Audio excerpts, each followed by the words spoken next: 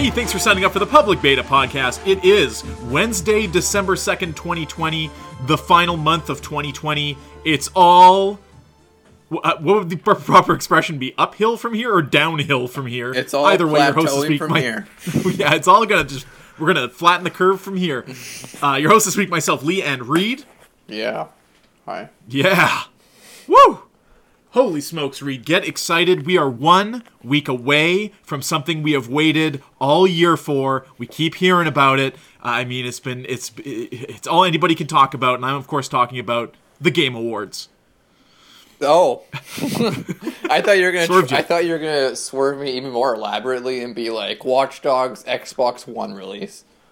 Or something. That's right, backwards compatibility. So the Game Awards are on December 10th. Next week, and that is also the release date of Cyberpunk 2077. Oh, shit.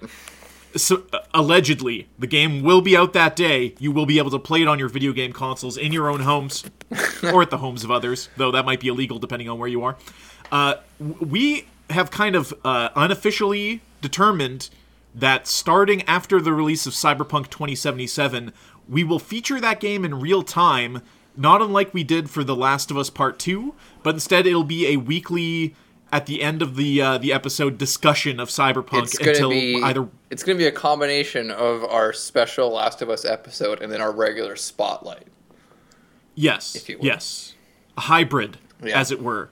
This one will, you can take it in the morning, and you're not going to go fall asleep on the couch 2 hours later. It'll be a great podcast to listen to. So that's kind of exciting. That in a little over a week's time, we'll be playing that game. It's even more wild that you and me are both going into it very relatively blind. I'll see a comment every once in a while and someone will mention a name and I'll just go, who the fuck is that? I'm excited to go into the game not knowing anything and not having any sort of expectations and just letting the game speak for itself. Absolutely, yeah. We can't even really talk about how hyped we are in terms of what kind of character do you plan to build. I don't even know what the fuck is available to me. Yeah, what skills are in this game? Am I just shooting? I'm assuming there's going to be some sneaking and hacking mechanics. Now the last game I did this with, and I don't know that you did, but was The Outer Worlds. Yeah, it was a game that I'm Obsidian is making a Fallout in space. Okay, I'll play that. And it ended up being, it wasn't anything it said it wasn't going to be. It was a shorter, more bite-sized Obsidian RPG experience. Really felt like a B game, like a side project. You can have some fun with this on a weekend, get it up and out of the way, and experience some great writing. Whereas Cyberpunk seems to be, the other benefit of me and you talking about this game is because of how emergent the game is in terms of quests and what direction people play these kinds of games in. The first time I play a game like this, it's the most immersive. You don't know what lies behind any door. You don't know how this quest ends. When you go back to play Fallout New Vegas, you have basically in your head your own headcanon of what this character you've created is going to do. When you enter one of those games for the first time, not knowing what's going to happen, you organically build your character through the gameplay because you have no preconceived notions of what kind of character you want to play. When I play New Vegas, very concisely put. Yeah, if I'm going to play New Vegas, and if I'm like, you know what, this guy's going to be a serial killer who joins Caesar's Legion and takes out all of the supporting parties instead of getting them to join him. You already know what's going to happen and what you're going to do. And with this, it's a little bit more exciting. And these make the best characters too, because people in real life aren't black and white. So it's always nice to make these characters that are making decisions based on what you feel is right at the time. I always like a game that can provide a good pivot in gameplay where, for example, Oblivion, the first time I played it. The first time you make a character in Oblivion, that was my first Elder Scrolls game, to be honest, so I'm creating a knight. I'm creating a sword and board. I'm creating we're going to hack and slash it up. As I start to play the game, I realize I am much more suited towards a stealth character. I'm much more suited towards acrobatics and bow skills and stuff like that. And a great game will allow you to pivot mid-go and start building your character in that other direction as your headcanon dictates, or your game style, right? Yeah. So that's what I'm kind of hoping of here, and that's always fun the first time before you're like intentionally min-maxing things, where you're just like, oh, I know if I go over here, I get this early in the game, it'll make it this much easier. That's why I look forward to this as a Spotlight game. I look forward to me and you completely diverging in paths. Like, both of us maybe ignore the main quest for the first few weeks or something like that. Yeah. Maybe one of us finds it so compelling that they follow it, and the other one gets to do all the side. I don't know, and that's exciting to me. Right, like, I'm the kind of guy that if I see some cool piece of armor and it's like, oh, you gotta get X amount of these or spend this amount of time doing it, I'm gonna fucking do that probably before I do anything else. You strike me as the kind of guy that's going to probably dive into some nice side quests first and explore. So it'll be interesting. Yeah, I'm a checklist-oriented person, and I will always mop up the lesser quests before moving on with the main quest where available. And I know with CD Projekt Red, that can sometimes mean you're doing 300 hours of side quests before you do anything else. Yeah, so, like I think I got 200 hours in my Witcher 3 file, and I've done like a third of the side quests, and every single side quest is fun and memorable and good. Yes. Like it's never just like go stop these bandits. You go there and there's 3 bandits. You kill them and it's done. It's never like that. It doesn't like that doesn't seem like a big deal when I'm saying it out loud, but it's a big fucking deal in video games. Like, it's a big deal. Yeah, man. Looking forward to it. And that kind of, like, Cyberpunk kind of sounds the horn of the end of the new releases through the end of the year here. There's a Dying Light Enhanced Edition. There's that Dragon Quest. Figure this one out. Dragon Quest 11 came out on PS4. Yeah. Critically acclaimed. Everybody loved it. They ported it to the Switch as a definitive edition that had a lot of changes to the game. Yeah. As like quality of life stuff and stuff like that. And then they ported it back to the PS4 and the Xbox One, but they didn't port the original version with the enhancements. They ported the Switch version back to PS4 and Xbox, and that's coming out. It's on Game Pass, so I don't have to pay for it if I want to play shittier? It looks noticeably shittier. It's fucking ridiculous. That's fucking weird, dude. Like the frame rate is great, obviously, but the visuals, I've seen some side by side comparisons, and I'm like, what a strange way to skip out on doing some work to present a worse product than your original. I own it on Switch. I haven't got super duper far. I'm like 20 hours in, and the story still hasn't really gone anywhere. And this might be very typical for Dragon Quest games, and maybe this is what people love about the games, is that they're a very calm and simple and old school RPG. I require a little bit more urgency at that point in the game, personally. But maybe I'll go back to it one day. Like, the game plays fucking great. And it looks phenomenal. Like, the art style and stuff like that, it's always appealed to me. I've never touched a Dragon Quest game. Yeah, it's the same artist that does like Dragon Ball Z and Chrono Trigger and all that stuff. Like, you can't go wrong. Interesting. But other than that, it's re-releases, it's some digital stuff, it's content packs for games as services. But that's kind of it for 2020. And the race for Game of the Year is on. It's, where are you? You don't have to say anything definitive right now, but what has been your Game of the Year so far? Game of the Year? Oh, I feel like we talked about this outside of this podcast before, and I'm like, what the fuck even came out this year that I can't even think Ghost of Tsushima, The Last of Us Part 2, Final Fantasy VII Remake, Animal Crossing. Yeah, like none of those. Like, I consider all of those like pretty good games, but I would never be like any of these are fucking Game of the Year. Well, it's your own take. It doesn't have to be. You're not putting this out to the world as just like this is not just my personal take. I can't include Demon's Souls or what? I mean, absolutely. Demon's Souls can be your Game of the Year. Then I absolutely will fucking say Demon's Souls. Demon's Souls is fucking awesome.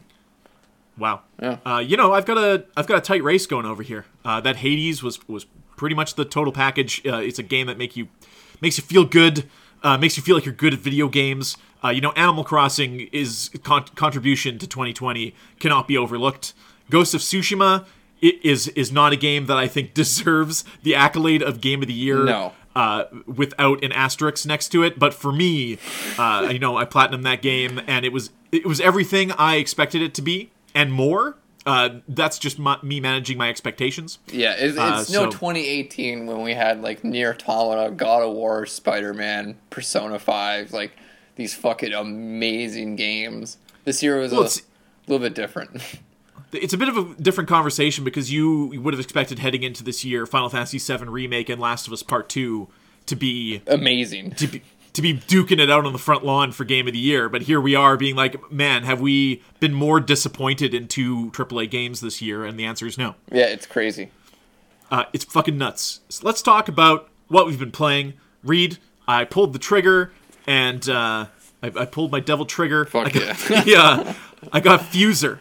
I got this Fuser game. Oh, well, you know, normally you would have said I got Devil May Cry 5 after saying I pulled my devil trigger, but it's okay. Sorry. That's soon. So I got Fuser. It is a game by Harmonix. You might know Harmonix as the Rock Band people. This is their DJ mixing game. Reed, are you familiar with the artist Girl Talk? No. Girl Talk is a mashup artist. Most of Girl Talk's, what I feel are most successful jams come from pairing sound samples from pop music, rock music, of all eras with rap lyrics and rap drum beats. And you get these wild mashups, and that's what this game is, but it gives you so much fucking more. It gives you full lists of drum machines you can use, electronic instruments. You get a bunch of tracks in the game. Okay, so this, straight up, this is a rich man's game. Fuser is $79.99. It is only available digitally. I believe you can get it on PC, PS4, and Xbox. I don't know if this game is on Switch or not. So you download this game, like Rock Band, you get your onboarded tracks there, some of which you have to unlock through gameplay. And trust me, you don't want everything unlocked from go, because you want to kind of ease yourself into how many options are in this fucking game.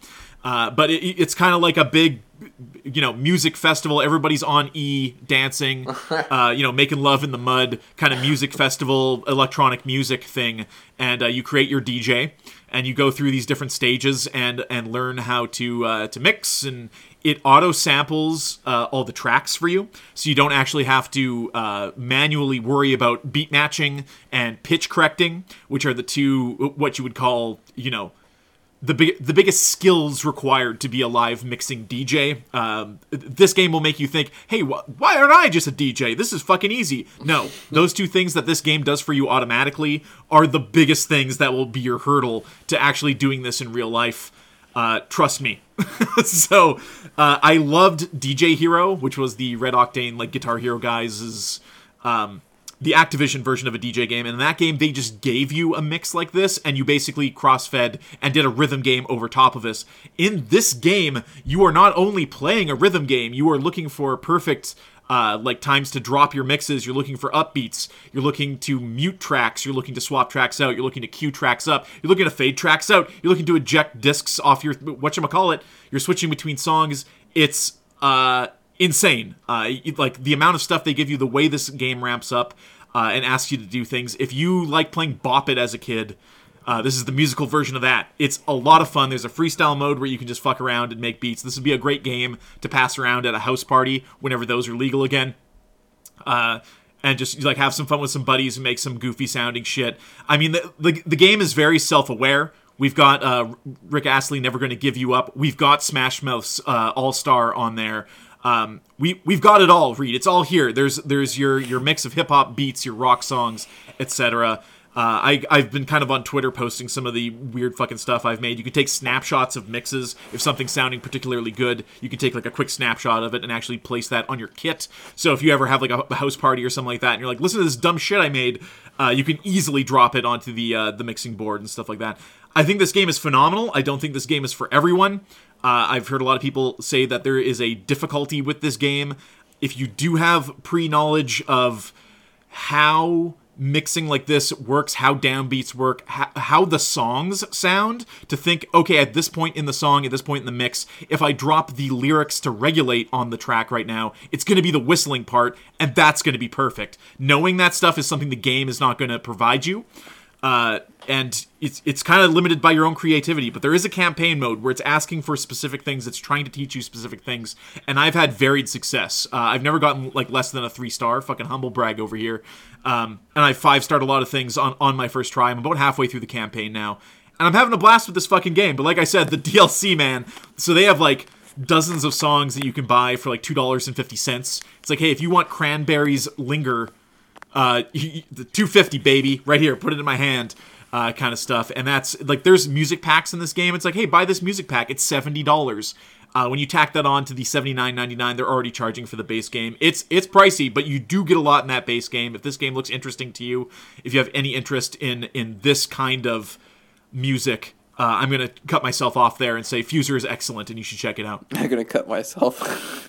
I'm going to cut myself now into pieces. I wonder if that song's in there. It's fucking gotta be. That game's so good, man. Fuser's fucking great. If you like rhythm games, if you like Harmonix take, where they're trying to make a music game feel more like performing, be it playing an instrument or mixing, this is for you. What you been up to?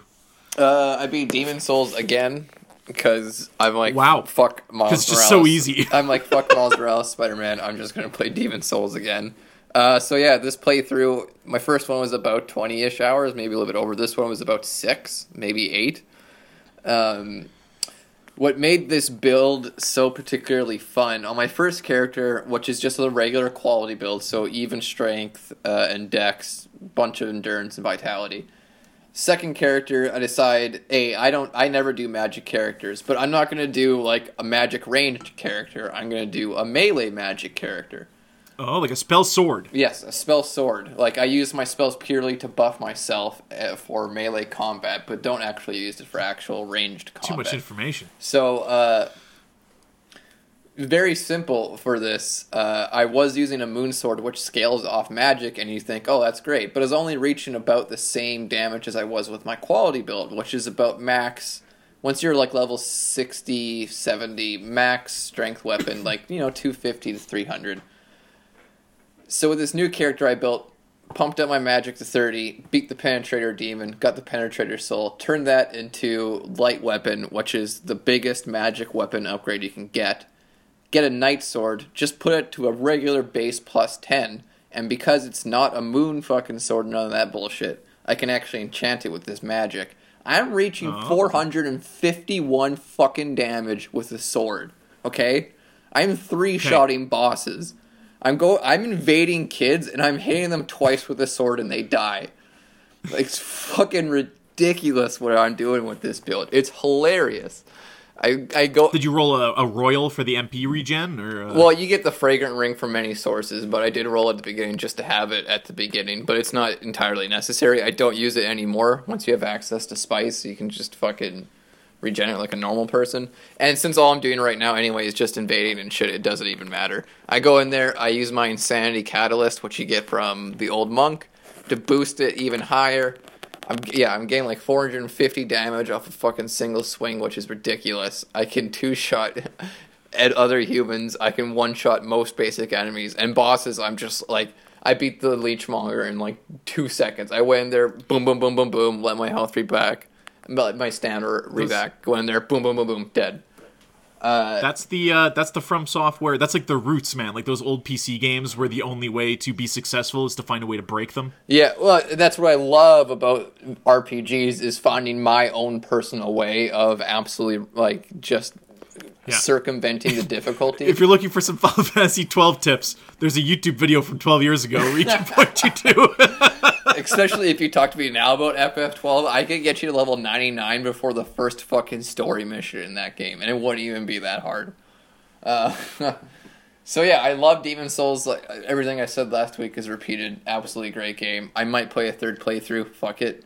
It's a great time, and I enjoy playing the hell out of it. Just wish it was longer and wish it was Dark Souls instead, but, do what I can. Hey, what you gonna do? Yeah. Besides that... Have you tried... What's that? You downloaded Bloodborne, right? Yeah, I tried it on the PS5. Like, it's like... Okay, so... Definitely, like, loads faster and everything like that, but it's still, like, the PS4 game, right? So it's running at 30 frames per second. Locked. Yeah. Yeah, and if you're like, if I was still playing PS4 and Dark Souls 3 and Bloodborne stuff, I'm sure it would not be a problem whatsoever. I love Bloodborne, but so I'm so used to the 60 frames of Demon Souls now that when I did plug in Bloodborne, I'm like, holy fuck, this game's like unplayable. There's nothing in the options to like swap it to performance mode or in Bloodborne or something. Yeah. Fuck no. It's just like there was no PS4 Pro options for it or anything it's like that. just the PS. Well, it was released in 2015, way before the Pro was out. Yeah. No, but they could do like an update or something. No, not that I'm aware of. It's just straight up Bloodborne, homie.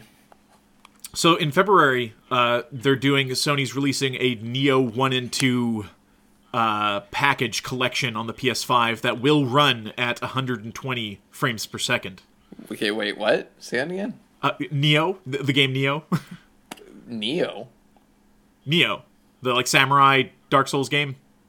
Oh, NIOH. Neo, yeah. Oh, okay. Neo. Oh, yeah. Neo.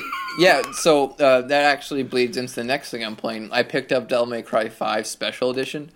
I believe we talked about it last week or even the week before about Devil May Cry 5. But yeah, I really wanted to play as Virgil. Yeah. I've been wanting to replay that game, so I decided, what the hey? That game, interestingly, does straight up have an option at the beginning that's like, here is regular mode, here's graphics mode, and here's performance mode. Right. And if you go to performance mode, it does support 120 hertz, whatever you want to pronounce it. Yeah, you got a TV that can handle that? Because I certainly don't. I think I might, but I need an HDMI 2 cable. Oh, shit. As per you. That's what you said. I believe that is the case. Yeah. You're the one with the PS5, you tell me. Yeah, I think I need an HDMI 2 cable. I don't think the basic HDMI cable has the capability to run that. In any case, it still runs at 60 frames, so I don't really care. Game looks great. It's literally just Devil May Cry 5, except now there's an extra option to play as Virgil. You just play through the story with no cutscenes as Virgil. From my understanding, this is pretty atypical of Devil May Cry games. These have always been the special editions when he plays Virgil. You kind of just play as him, and there's no extra fanfare for it. There's an extra cutscene at the beginning, kind of. But as far as Virgil plays, he's incredibly fun and edgy. He's the samurai guy, so he does all those moves where he like dashes in front and puts his sword back, and he's like, "Oh, weak" or whatever, and like everybody explodes at the same time. You know what I mean? He has this one move called Judgment Cut, where you fill in your Sin Devil trigger phase. You press forward and R1 and triangle and circle at the same time, and then basically Virgil like does that anime thing where he blinks in and out of multiple places while cutting the reality timeline or whatever the fuck, so everything appears like cut glass, then shatters into himself as he's sheathing his sword and says some edgy line. And meanwhile, the fucking lamest song ever is playing in the background. I love it. It's like the best. Besides that, Virgil also plays generally a lot more fun than I would say Nero or V, but not as much as Dante. Virgil has 3 weapons.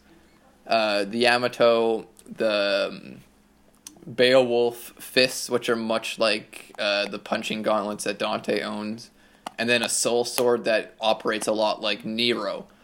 So he kind of works like Dante, kind of works like Nero, and then has his own kind of flair to things. Like I said, really fun character. Haven't really got far in it at all. But yeah, he's pretty fucking neat. Does your save move over? I did download my PS4 save, and when I opened up Special Edition, it said no save data detected. I'm pretty sure they separated as like Special Edition is now just like this PS5 version. It's not really a big deal for Devil May Cry 5. Like the save data thing worked for But why not? Again, it's like publisher based, right? So it works for some and not for others, and you could see where the general consumer would be upset by that, being like, why does it come from this but not? Yeah. Why does my Spider-Man save work now? But like it works for like Spider-Man and games like that just fine. I don't think it's entirely necessary for Devil May Cry 5 personally. It's a short game, and it's not like an RPG where like you work towards and build up a lot of things. Like, just play the fucking game, homie. I guess I don't know. I guess if you don't care, people don't care. I'm sure some people care. Just like I didn't see the issue. I didn't buy Special Edition to continue my PS4 saves, even though I've beaten all my PS4 saves. So fuck it. Right on. Yeah. Did you anything else? Not really. Just Devil May Cry 5, Demon Souls, waiting for Cyberpunk, baby. That's about it. Oh, yeah. So I, last night, downstairs we have a tub, a nice bathtub. Wife's like, going for a bath. Why don't you hang out downstairs and play video games or something? Because there's monsters. So I'm down there and I'm playing Persona 3 Dancing in Moonlight. I bought the collection on PS4. I don't know what made me play this game. I bought the collection on PS4 and it was just sitting on my TV stand downstairs. I'm like, what is this doing here? And it had a download version of the fourth game, which was originally on Vita, and then it had the third and the fifth. The fifth one I've played to death. I've beaten the shit out of it, back to front. Very familiar with Persona 5. Persona 5 3, dancing. however, I'm very familiar with Persona 5 dancing. And then 4 I beat on the Vita as well, so I haven't played that one. But 3, I was like, you know what, let's just bite into this game. And another humble brag from me regarding rhythm games. I'm very good at the Persona dancing games. So I fired this thing up, and I realized that even though I remember playing quite a bit of Persona 3, I don't know half of the characters that show up in this dancing game. I am unfamiliar with most of the music, and I'm like, it was a long time ago, and I admittedly probably only got 8 to 12 hours into that thing. Are you like in a halfway house for kids that are also like that also fight evil? What happens in Persona 3? So Persona 3 is easily the most Shin Megami Tensei-y of all the modern Personas, being 3, 4, and 5. 4 and 5 are much more akin to a stereotypical mystery anime that you would watch. Whereas 3 has a lot of those weird Shin Megami Tensei concepts where just, like, demons just exist and you fucking deal with it. And, like who cares where Personas came from? Fuck you. It's more Buffy the Vampire Slayer, right? There's, like, a group, group of... It's much more like that. Like, it's much more about, like, the supernatural phenomenon rather than, like, let's have a slow burn and unravel the mystery and, like, we'll explain everything along the way. Like, Persona's just like, fuck it, we're weird, we'll embrace it. I'm trying to remember, like, so the protagonist, at first, he's just living... Is it like he's living with them and they don't want to let him know like, that he just lives at a dormitory. The dormitory is for, like, one of those classic anime, like, awesome schools. You go into a train and, like, the school has a bunch of cherry blossoms and it's like, we're futuristic and stuff. Garden. The kid is just your protagonist is randomly placed in that dormitory just because, like, you could argue fate, whatever the fuck. This is some new Star Wars movie shit. Yeah, little does he know that everybody there has the ability to summon personas. They're all part of it's called, like, Seed, I think.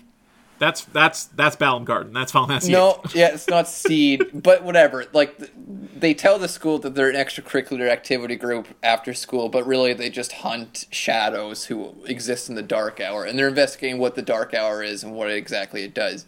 Eventually, by the end of the game, you learn basically everything. Where personas came from, what the Dark Hour is, who's behind it, what the purpose is. But yeah, you're just living in a dormitory. It just so happens that everybody that was living there before you also belonged to this persona hunting group, is all. I see. Yeah. Would you recommend people play Persona 3? Oh, absolutely. I would definitely recommend picking up the Persona 3 portable one. There's a couple... If you can. There's a couple caveats to it, yeah. If you pick up Persona 3 FES for PlayStation 2, still a fantastic video game, and I've played it. Yeah, and easiest to find, that version. Easiest to find. I've played it. Like, I didn't have too much troubles with it, except for the fact that the game is very antiquated by today's standard, especially if you're used to Persona 4 Golden or Persona 5. If you played Persona 4 OG on PS2, this one will feel a lot more like that. But even worse, you can't change teammates' equipment at any point. You can only do it before you go into the main dungeon of the game, which is incredibly frustrating, let me tell you, if you need to do shopping and you literally can't see what the fuck your teammates are wearing, or if what you're buying for them will equip to them, or what if you're buying is going to be better for them. It's like Final Fantasy fucking 6 and 7 and 5 and shit had this. It's ridiculous. If they're going for a realism thing there, I still hate it. Like, no, like, it's fucking ridiculous that you, like, it's such a basic RPG function, and it's about fun over immersion. It's like Red Dead 2. Persona 3 is the Red Dead 2 of Personas. Wow. So yeah, you can't do that. All the love system.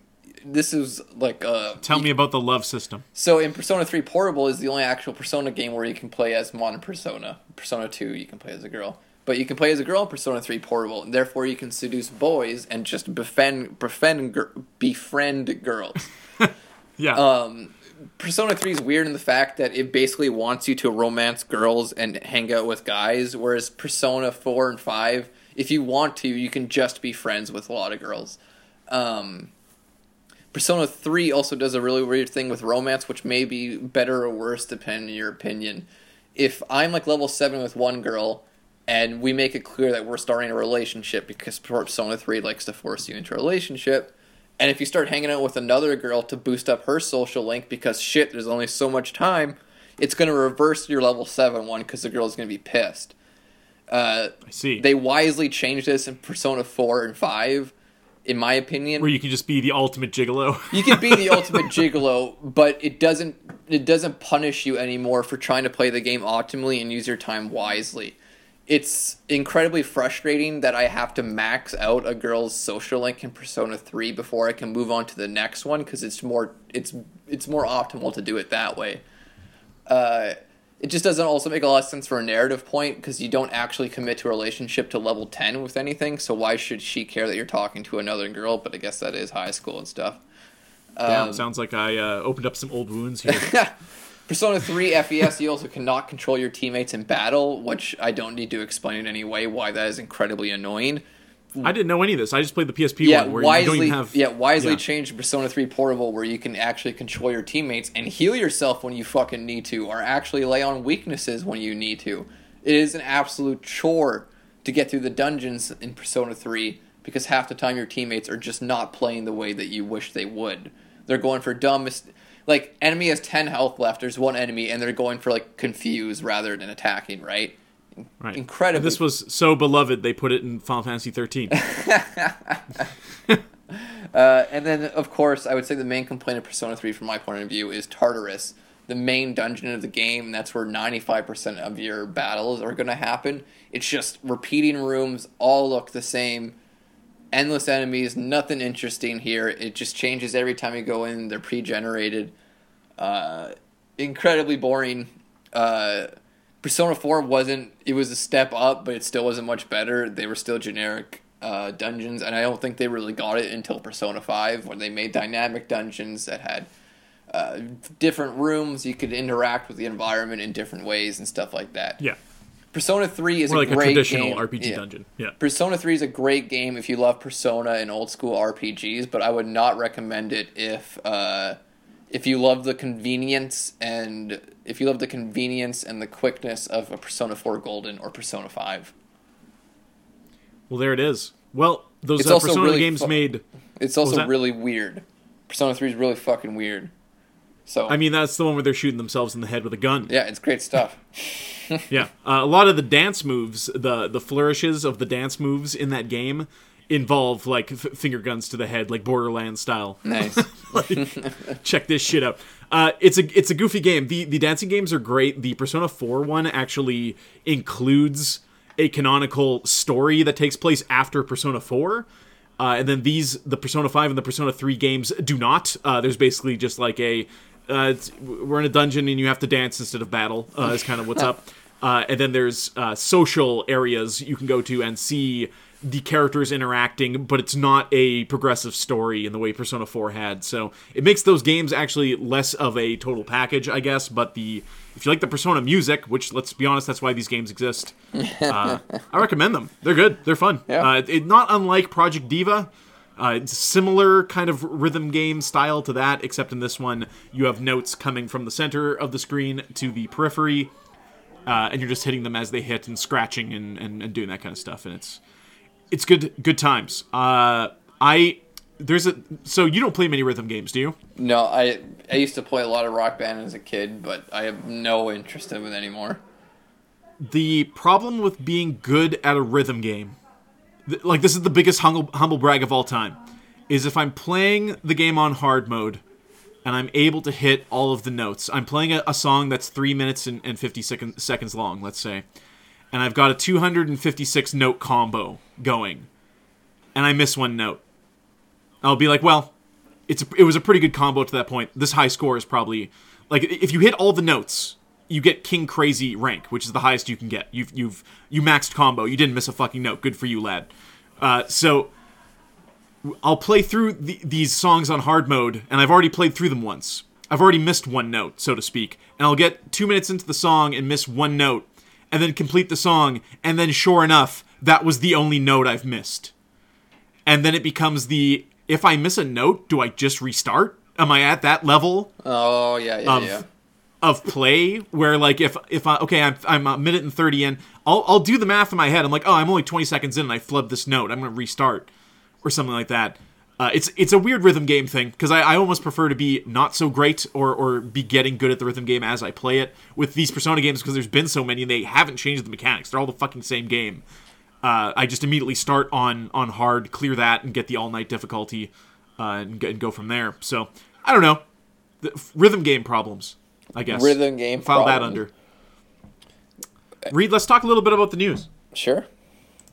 Yeah. Did I tell you I beat Pokemon? Yeah, we talked about it last week, I think. Okay. I don't know if we talked about it on the show or not. Yeah, that all wrapped up. Good for me. We have to talk about Pokemon again after the news here. We had a listener write in and say, we may have not rendered an isolated opinion on Pokemon Sun and Moon. Holy shit. We kept... Yeah. We kept referencing them throughout the show, but never, like, actually just said, like, here's where they rank for us kind of thing. Well, or we did. Dude, it was 11 parts. Who could say? Yeah, well, viewer, you are in luck because we are going to cover it to finish this Pokemon bullshit. Again. I'll put it to bed. So a Nintendo hacker has been sentenced to 3 years in prison for the hack, but also due to possession of child pornography. So that's a typical Nintendo hacker right there. Holy shit. This was the California man who hacked into Nintendo's internal network and leaked information about the Nintendo Switch before its launch. This is a pretty serious one.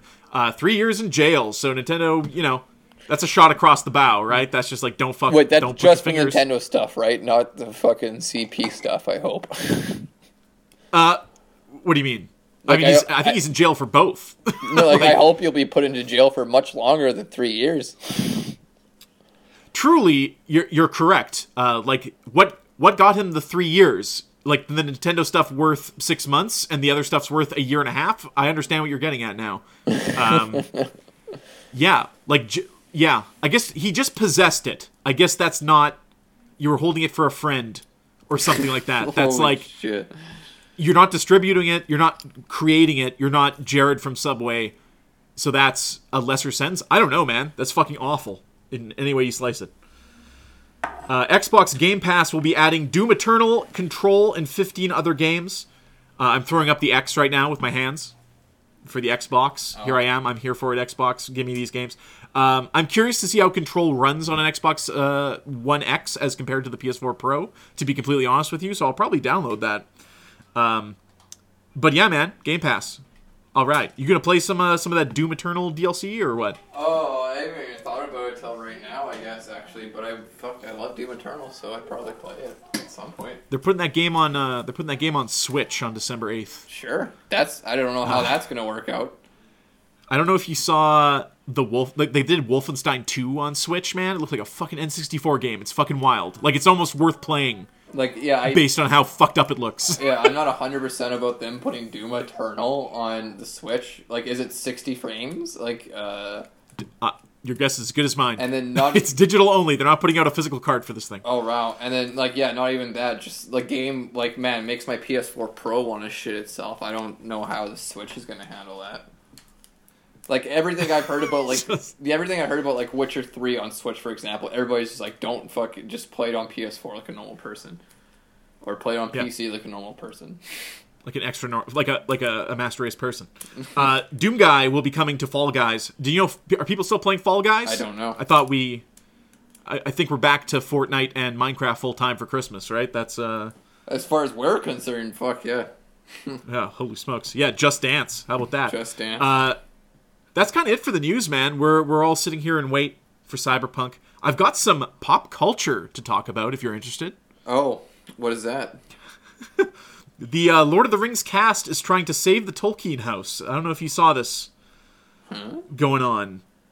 The Tolkien house. On Tuesday, Lord of the Rings, Ian McKellen and John Rhys Davis, The Hobbit's Martin Freeman, and singer Annie Lennox, who performed the Oscar-winning Into the West for Return of the King, stepped out with author Julia Golding to announce a crowdfunding campaign intended to save 20 Northmoor Road, the Oxford house in which J.R.R. Tolkien wrote his legendary fantasy novels. Aww. Like, I guess they would make it into like a historic site or something. Is Lord of the Rings... Does this... I mean, no one's a bigger Lord of the Rings fan than you, Reed. Do they need to save the house forever? Like, I think if it's like if you can and they want to, why not? It's not hurting anybody. Fuck it. Like, it's not gonna be like fucking Happy Gilmore where Ian McKellen pulls up and Shooter McGavin's there like, hey, I got the Tolkien house. It looks like. Did you see Skyfall? I did not see Skyfall. Okay, there's a house at the end of Skyfall that's like the Bond estate or some shit. It looks like this, kinda, except that one's in Scotland. Who died recently? There's someone who like held the estate of Lord of the Rings. Died last year. Yeah, so apparently whomever they've passed the rights on to is just like, time to sell the house. Yeah, because like whoever the rights passed on to immediately sold them to Amazon for that series. Like they're like, oh fuck yeah, time to cash it in, baby. Speaking of cash-ins, are you current on The Mandalorian? Yes, I am. We talked about this yesterday, I think. Yeah, I have not still watched the end of that episode, that most recent one. Sure. So they got Jedis in there, Reed. They got Jedis in there. They showed their first lightsaber. They're showing they got a laser. Well, not the first lightsaber because there was like some kind of the dark saber. That was even fucking whatever. I used to have one of those in my room when I was a teenager. Just like have the dark saber on the wall. It technically was owned by a Mandalorian Jedi. So I was interested really about your thoughts on the episode since you've never seen Clone Wars and you don't give a fuck about Jedi or Sith. I figure we have to. So here's my thoughts on it. Obviously, I don't want laser swords or Jedi anywhere near this, but also one of the main thrusts of the arcing plot in The Mandalorian is he's raising this little fucking Goku. Goku. And this and he's gotta find is to go even further beyond. He's got to figure out. He's got to figure out, what the Jedi and what the Force and apparently no one's written a fucking book on the Jedi. It's been 8 minutes since the fall of the Jedi Order, and people are like, I'm going to try to explain this because someone interestingly posted a topic like this last week on like the Star Wars Reddit, I think, and they're like, serious question: why the fuck hasn't anybody after Episode 3 heard of Jedis? And the greatest explanation I saw was this. The Jedi at their peak were maybe 10,000 strong during Episode 3, right? You know how many people live on Coruscant, Lee? How many? About 11 trillion. Dude, if I lived on a planet of 11 trillion and there were 10,000 wizards that could choke me to death with their minds, I would I would read a book about them. I would Wikipedia that shit. Right, but like, we're not even talking about just Coruscant here. And then the fact that there's millions and millions and millions of planets. So, like, of course, this fucking Mandalorian dude, like, or, like, sheriff guy living on Navarro in the edge of fucking buttfuck nowhere. Of course, he's never, like, he's heard of Jedi, but they're only myths and legends, because they're just like, oh yeah, there's these space monks, they have laser swords, and they can control your mind and move shit. Like, anybody in the Star Wars universe who hasn't directly seen one would probably be like, oh, that's a bit far-fetched. Maybe they exist, maybe they don't. It's a weak-ass explanation, but it does help as an explanation why seemingly nobody believes in fucking Jedi here. I'll be forced to accept that. My issue is that, obviously, we need to introduce characters. Obviously, we have to have some kind of brush with the Jedi. And it's fine if the way they choose to do that is through 100% fan service for just this season. I'd be much more curious to see... Like, I don't need to see lasting repercussions for this guest character from this other series. They can come and go. I can recognize them and be like, oh, I think I know who this is in the Star Wars lore, though I've not watched that TV show or whatever. my concern, I haven't finished the episode, is that they're there and they're gone, and that's all it was. And that's fine as an open shut case, as a little bit of fan service. That's fine. I don't know what I want out of the Jedi storyline in Mandalorian, because the things I like are just the madcap adventure episodes. Yeah, so. Like, I personally do like the Jedi and Sith stuff. I don't think it's portrayed...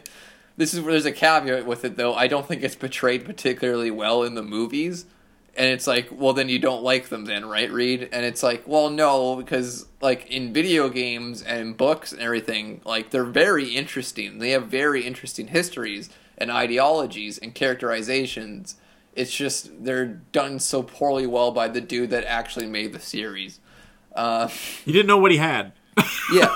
Like, if you read, like, the Darth Bane trilogy of books, like, excellent dive into the history of the Sith, their ideologies, and how they're new, and how this character created, like, the Rule of Two and this new Sith ideology, and it's really interesting. The most you get out of the Sith in the movies are like, we're evil, something. That's like, I think you're hitting the nail on the head here. Is that the I don't think The Mandalorian is the place I want to come to for Jedi lore. Yeah.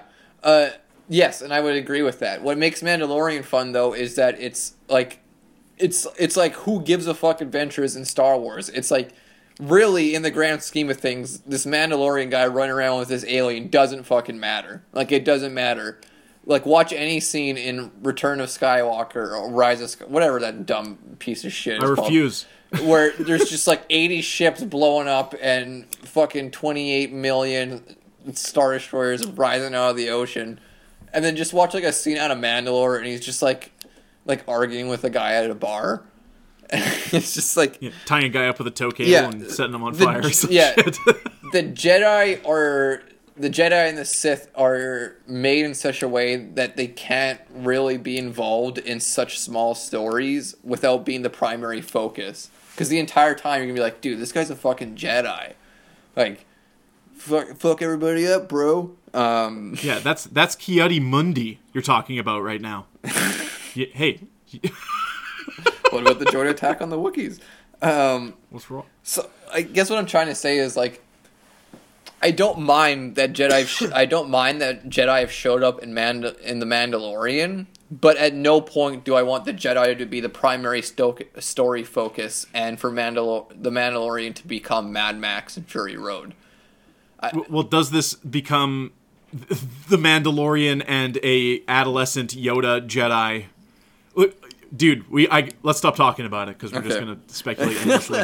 There's a lot of fun episodes to be had already in this season 2, and I think for the most part, it's scratching that Star Wars itch that I didn't know I still had. That I don't get from the movies or the games or anything currently. Are you watching pro wrestling? I am not at all. Tonight, Reed, winter is coming. Could you imagine referencing Game of Thrones in December of 2020? And season 1 Game of Thrones. Like, this is before Game of Thrones came out, Lee. Sean Bean era Game of Thrones. We got Kenny Omega and Jon Moxley. They're giving it away tomorrow for the AEW Championship. When's the next pay-per-view? Probably not for a long time. February. And technically, Jon Moxley and Kenny Omega have wrestled before. We've seen them do it, so... They've wrestled before in a garbage wrestling match, as Kenny Omega would put it. So this is 1v1, no this is, you will be disqualified if you try garbage. There's no weapons. There's no shenanigans. I haven't had any interest in wrestling at all lately. I won't watch it tonight. I just know I won't. I'm gonna be playing Demon Souls or Devil May Cry instead. So I'll continue to send my report of how our boys, the Butcher and Blade, have done. You would think losing Phoenix and Pentagon Jr. back to Pac as the Death Triangle, that Butcher and Blade would be now easy pickings, but no, in fact, they managed to secure a W over Pac and Phoenix last week. Yeah. Nothing will stop them. This is the momentum. They're going all the way to the top, baby. FTR who? Young Bucks who? Butcher and Blade, baby. Yeah. We got to really quickly talk about Pokemon Sun and Moon. We gotta. I swear we kind of talked about it. If we haven't, I don't think this is going to be part of the major episode. This is just for the listeners. I swear we talked about this, but Pokemon Sun and Moon, I've referred to as the ultimate Pokemon games. They had all the features that came before them in terms of competitive and all that kind of stuff. Ultra Sun and Moon is kind of it, in my opinion. Would you agree? Yeah, as far as purely competitive. Yes, we talked about. I remember this. We talked about this exact thing. Yeah, I swear we've talked about this. Let's talk about something new. I like the environments. I like the spice of having it be a Hawaiian Islands thing that's more based on like Okinawa. It has like Japanese influences. It kind of looks like that one season of Terrace House. I fucking love that. I like that they went with a theme through all of it. If you want to see the example of them doing the opposite, go look at Pokemon Sword and Shield, where we have to have so many different biomes. I liked the cohesive style of Ultra Sun and Moon, personally. Yeah, I understand your points, because it is, like you said, a cohesive environment the entire time. It's the same thing. It's not like Kanto or Johto, where it's relatively plain looking. That biome stuff started in, like, 3rd gen, where they now it's a jungle, now it's a, Yeah, I'm personally not a huge fan of the Hawaiian environment, just not my thing. I didn't like a lot of the Pokemon designs, and a lot of the characters. I like the, Hop. The regional Pokemon edition, I thought was really cool. Yeah, that's fine. Yeah, I don't really have a lot to complain about when it comes to the environments. As far as the overall structures, because they are islands, and thus they're island challenges and not gym leaders, I'm not a big fan of that. I like traditional battles. Sun and Moon's fucking weird, man. Yeah, I think that's why I like it, because they actually went with something that was really against the grain. Into, like, the story's kind of like, it's nothing to write home about, but it's also not one of the worst ones. It has a structure to it. It has, like, they're trying to build up these islands and become part, like, have a recognized Pokemon League and stuff like that, and you're, like, the first one to ever crush it. And then I also like the idea that you are the champion, and that you can have all these... We've definitely talked about this. We've definitely fucking talked about this. And you can have, like, Gary Oak show up and stuff like that. We have to have talked about this. Yeah, we did. Okay. Yeah. At Tits Iceberg is us on Twitter. lee@titstheIceberg.com is our email address. If you have questions, topics, or you'd like us to recover any part of the Pokemon conversation, we're open to suggestions. And we have one more week before we start talking about Cyberpunk. So next week will be another grab bag of pop culture at the end, I'm sure. Reed, thank you for joining me. You're welcome. And thank you all for signing up. That's the Public Beta Podcast.